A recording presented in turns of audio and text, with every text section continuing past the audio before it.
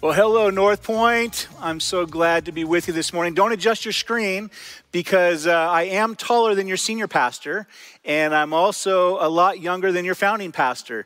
But my name is Ronnie, and I'm part of the pastoral team here at North Point. And Pastor Shane asked me to be a part of this series some time back, and it's just an honor as we look through the snapshots of a Savior.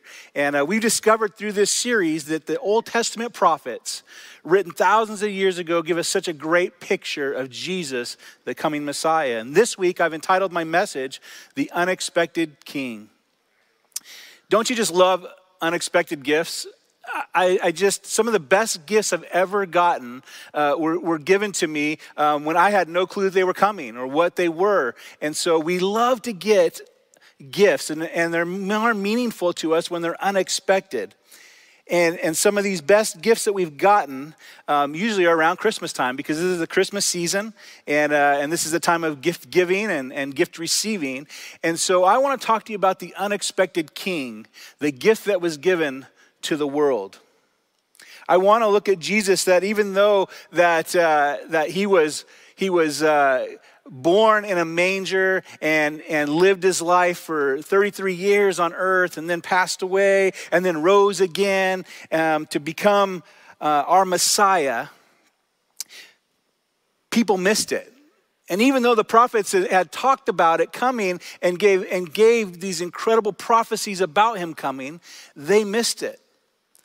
And unfortunately, in 2020, as we head into this Christmas season, far too many people are still going to miss it, of who Jesus is and who he wants to be in our life. I grew up in a small town called Oakview, and it got its name because the town had so many. It was covered in oak trees everywhere that you'd go. And I went to a church in which there was this massive oak tree right in the middle of the parking lot.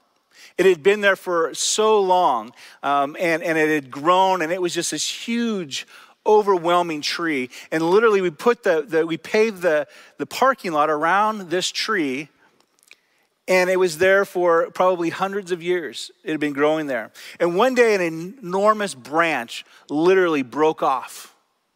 And it came crashing down. It did some damage to a fence and to the sign. And luckily, it was during a time in which that it broke, that there were no services going on. So there was nobody in the parking lot. There was no people that got injured.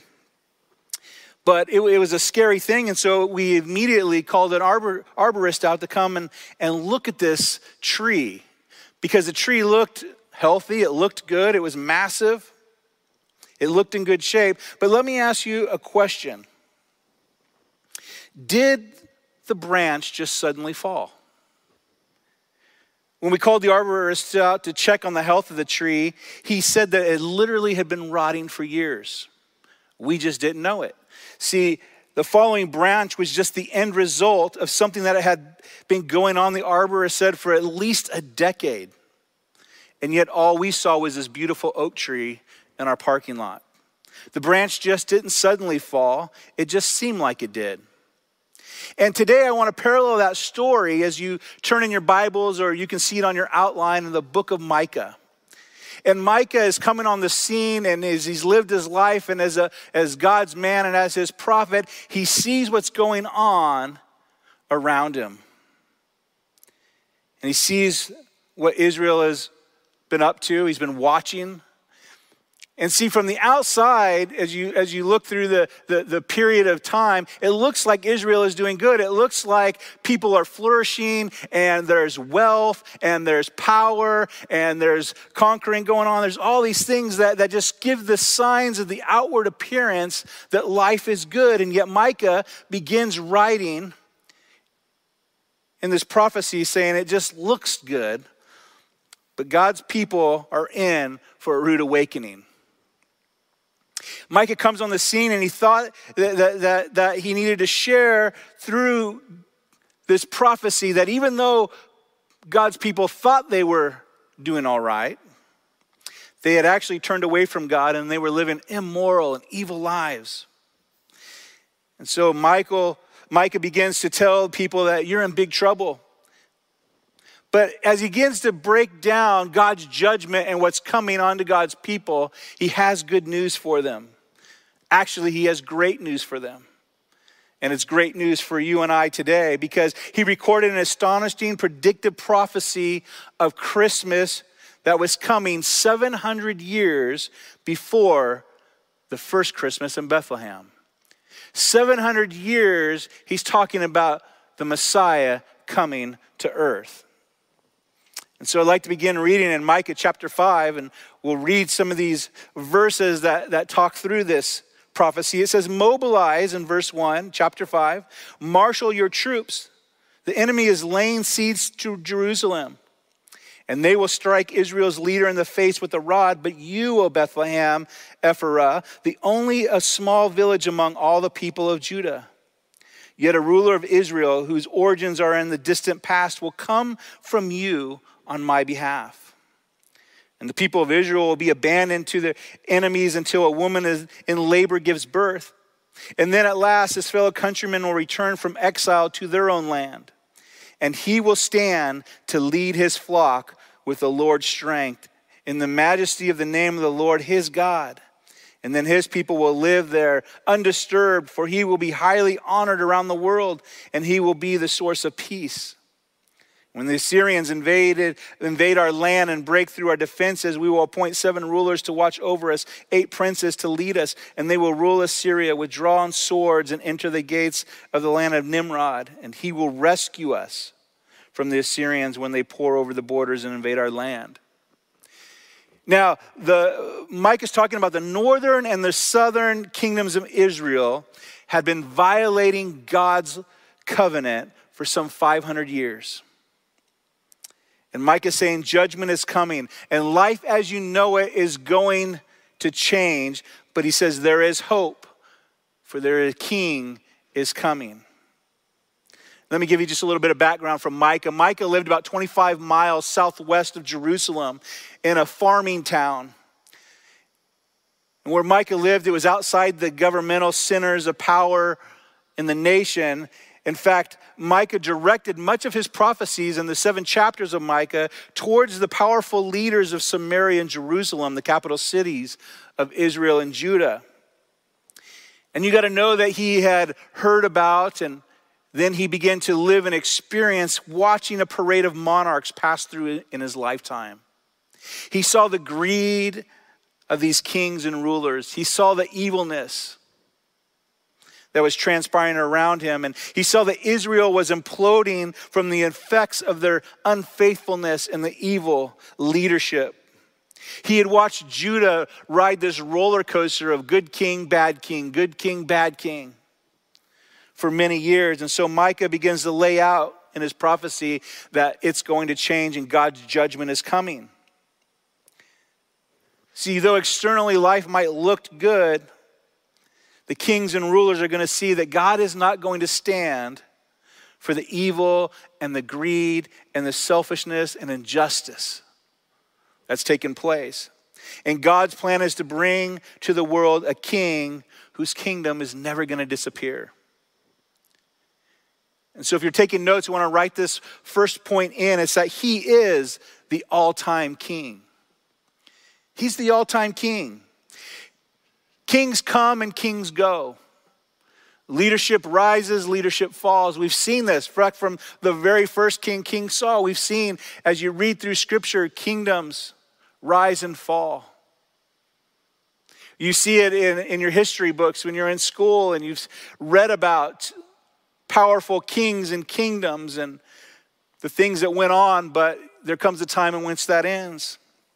We even see it today. Poor leadership, greed, selfishness, injustice by people in power.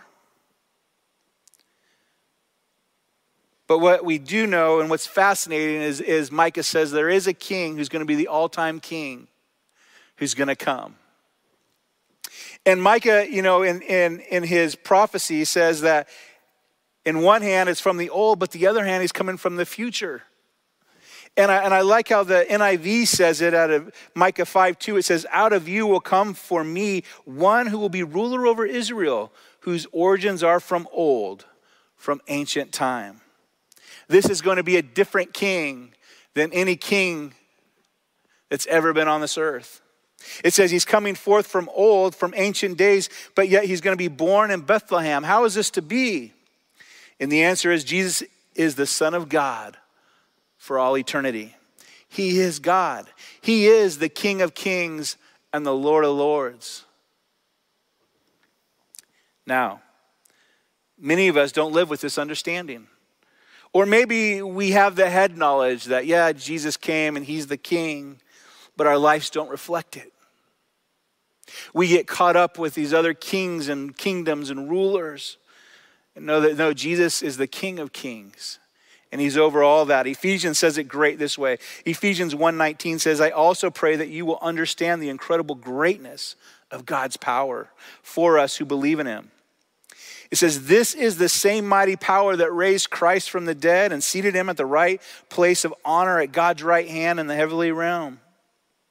Now he is far above any ruler or authority or power or leader. And then just to make sure everything was covered, he says, or anything else. Not only in this world, but also in the world to come. Micah is telling us about a king who's coming to Bethlehem, and he is the all-time king. But he's not only the all-time king, he's also the humble king. He's the humble king. Micah says that the all-time king is coming, and yet he's coming from a place that you would never expect. King Herod hears the Magi who are come looking for Jesus and where he's going to be born.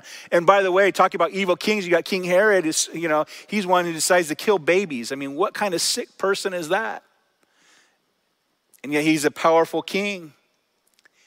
And so he's rattled by this news. And so he calls the religious scholars together and he asks them, where is this baby going to be born? And in Matthew chapter 2, verse 4, it says he called a meeting of the leading priests and the teachers of the religious law. And he asked, where is the Messiah supposed to be born?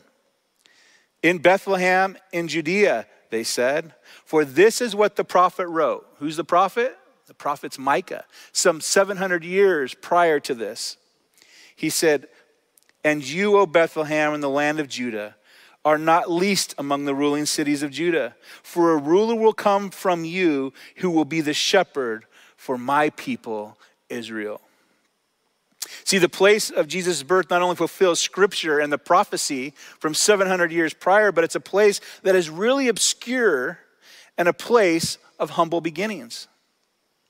Bethlehem means house of bread, and there's so many pictures that I can point around this because it's just so amazing to me, all of the symbolisms and the pictures.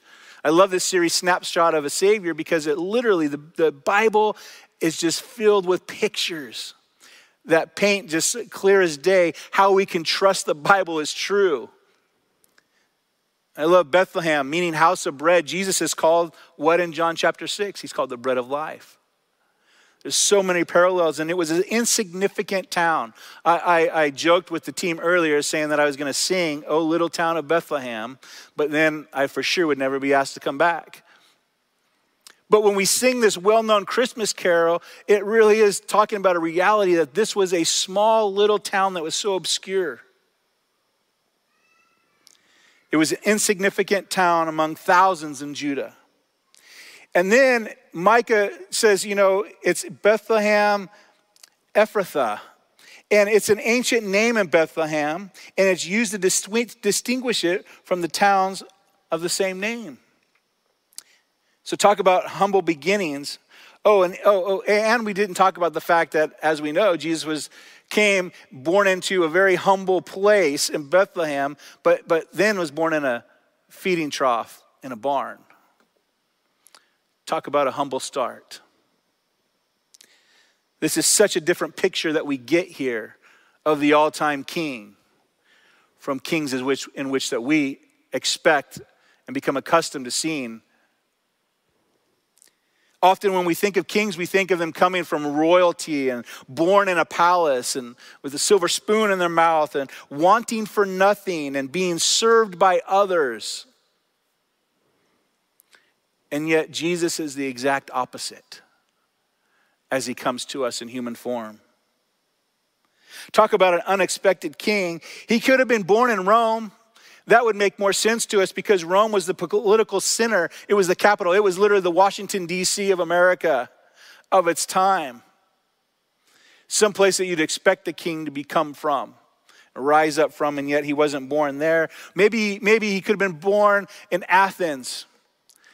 Athens was the intellectual center of its time. It's where the philosophers would go and dialogue, and yet that wasn't the place. Maybe Jerusalem. Why wasn't Jesus born in Jerusalem? It's a religious center. It's got the temple and this rich heritage. Yet Micah said that he's going to be born in a podunk little community where shepherd and sheep hang out. And that is why you and I can relate to him today. Because he comes from humble beginnings, because he can relate to you and I. That's why we can see that he ate with sinners. And that he cares for the lost and the sick and the hurting. Philippians 2:5-7 says, you must have the same attitude that Christ Jesus had. Though he was God, we already established that he comes from ancient time because he was God. He did not think of equality with God as something to cling to. He did not hold on to that. Instead, he gave up his divine privileges. He took the humble position of a slave and was born as a human being when he appeared in human form. It is in his humility that he can relate and we can connect with him. Which leads me to my third point. And that's that you make him your king today. We go through this Christmas season and we often like to celebrate with the lights and the gifts and the Christmas story. But have you really thought about who we're celebrating? The fact that God came in human form from humble beginnings to be our all-time king so that we can have relationship with him today. But unlike other kings, and you can read about this not only in scripture, but you can read about it in a history book, kings demanded respect. They demanded to be followed. They demanded to be served. They demanded obedience. And yet Jesus comes and he says, I'm going to give you the choice. So how do you make him your king? How do you plunge yourself into the lordship of Jesus Christ? Well, I believe you do it in a few different ways. You believe in his death and you trust in him with your life. You believe that he came and that he died and he rose again for you. That was his purpose. And so you can put your trust in him. I believe you do that by also obeying his word. You obey his word. You stop worrying. And you start expecting. And so I just want to take a few moments and I want to unpack that. I want to look at some of these things that we spoke about of how you can make him your king today and surrender your life to him. First, you believe in his death. Matthew says that a ruler will come and you will be the shepherd for my people Israel. There's so many analogies and pictures of Jesus being the shepherd of our life. And a shepherd lays down his life for his sheep to protect them. Protect them from what? Protect them from thieves, protect them from wild animals, protect them sometimes even from themselves. Again, remember, sheep aren't that smart. And so we see a picture here that Jesus is a shepherd, that he's there to protect us. And that's why he came, and that's why he's going to the cross to pay the penalty for our sins. And he's going there, he says, I am the good shepherd. And he says, I lay down my life for my sheep. Do you believe that? Do you honestly believe that? How do you make him Lord? It doesn't just start by knowing that he's so powerful, just knowing that he's so big. It starts by a view of sacrificial love. The sacrificial love that comes from him that disarms you and me. And it makes me put down my arms and say, why wouldn't I trust somebody with my life who's given up their life for me? See, until you believe and you look and you understand his death, until you're moved to say that, then you actually haven't begun to surrender to his lordship and make him your king. Secondly, is that you obey his word. In the end, look around. We can't get around this. Jesus might be your example. He may just be your example. He might just be your inspiration. He might just be a lot of things to you. But oftentimes when I see and I talk to counsel with people and that they wrestle is like when life is going bad, they know that they need Jesus. They have the head knowledge. Sometimes when they get into the crisis, it's like I cling to, I got to reach for something because my world's falling apart. And so I know that I need to get into his word because I need to be inspired. I need to hear that hope, that the life that I'm dealing with now, this fear, this pain, whatever that's going on inside, it's going to change. It's going to get better. So I want to be inspired. But far too many times I talk with people and that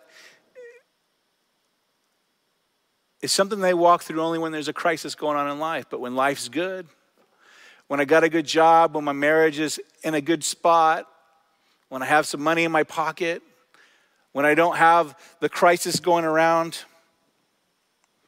well, then I pick and choose when I get into his word and what I pick from his word, what I listen to. But he's not your king unless you've made this commitment. Whatever he says in his word, you're going to do. Whether you understand it or whether you like it. See, if you made that commitment, then you can say that you made him your king today. But you got to be willing to do that. Here's the third, you have to stop worrying. What does worrying have to do with the lordship of Jesus Christ? It has everything to do with it. I read about Martin Luther, and he had a friend in which that his name was Philip, and he was always worrying, and so he kept praying for him. And the example that he gives is that as long as he's worrying about whatever's going on in his life, he hasn't really surrendered and put his trust and his faith in Jesus. There's a lot of us today that are worrying. We're worrying about our future. We're worrying if this pandemic's ever going to end. We're worried about loved ones. We're worried about our paychecks and whether we're going to be able to pay our bills. We're worried if our store is going to close, if we're going to get laid off. We're worried about whether school is going to go back. There's a lot of things that keep a lot of people with a lot of anxiety and worry. And in my quiet time, I came across this Psalm 56. And to give you a little background, David at the time is fled and is in hiding from a bad king. He's fleeing King Saul because King Saul is jealous of him. And so he drives David out. He's hunting him. He's wanting to kill him. And so he goes into hiding. And he lands and he takes refuge in a city of Gath. And if you know your Bible geography, you know that Gath is a Philistine city. And you ask, well, why is that important? It's because, remember the song that the Israelites sang? They sang it about David. This is the thing that literally really did tick off Saul when he heard it. He said, King Saul has slain thousands, but David has slain 10,000s. Well, one of those was their Philistine hero that David killed, and you probably know the story very well when he killed Goliath. So now he's in their homeland. He's hiding out in the enemy land, and he gets discovered. So he's being hunted by King Saul. He has to flee his own countryside. He goes to the enemy city. Now they find out who he is, and there's an uproar, and so he writes this psalm. Psalm 56. And I just want to pull out one verse, in verse 4 in your outline. It says, in God, whose word I praise, in God I trust, and I'm not afraid. For what can a mere mortals do to me? Have you got up and prayed that psalm? That in God I trust, and because I'm going to claim him, I'm not going to be afraid. What can anything on this world that transpires do to me? So I need to stop worrying. But then I need to follow that up, and I need to start expecting. Do you have things in your life that you've given up on? You say that's never going to change in my life. Do you have people in your life that you've given up on? Say they're never going to change. That's never going to be fixed. I mean, this Christmas story should be a great picture that gives you hope of starting to expect. You know, it was Gabriel who comes to Mary and says that you're going to be with child. I mean, what an incredible story, and we tell it every Christmas season, but it just the wonder of it, to think about that the angel Gabriel coming to Mary saying, you're going to be with child. Though you're a teenage girl who's never been with a man, you're still going to conceive. And she says, how can these things be? And Gabriel says, in my words, this is God we're talking about, and with God, nothing is impossible. Nothing is impossible. So God is saying, man, as you think through this Christmas season, start expecting me to move in your life.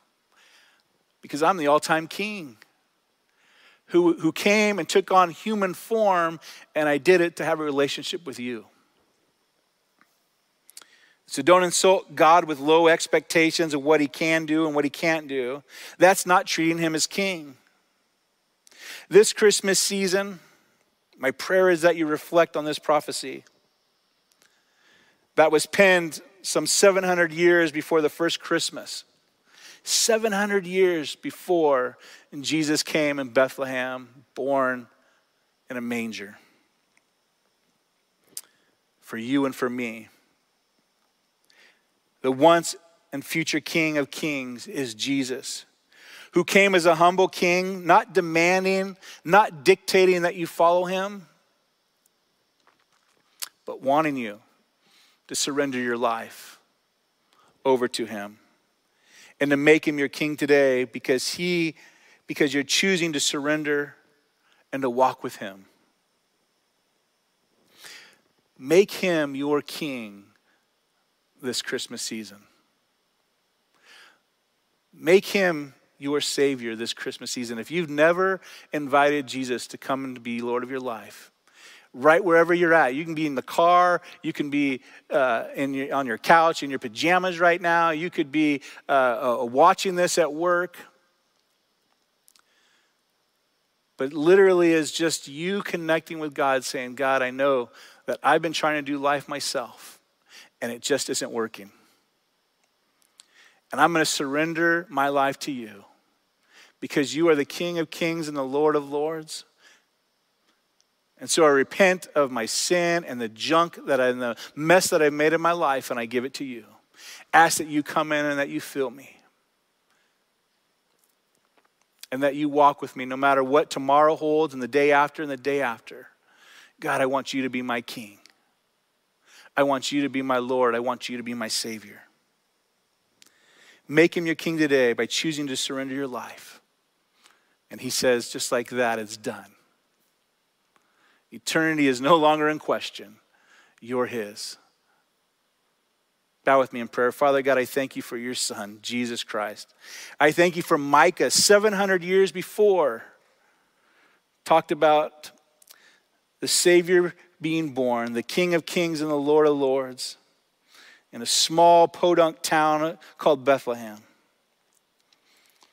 And God just lived a life, died on the cross, rose 3 days later, God, so that you and I can have a relationship. So God, I pray that anyone that's walking through this Christmas season, that they would just, if they've never turned their life and surrendered it to you, that today would be the day. God, that they would walk with you. We thank you. God, we just love you and we praise you in your Son's holy and precious name. And everybody said, amen.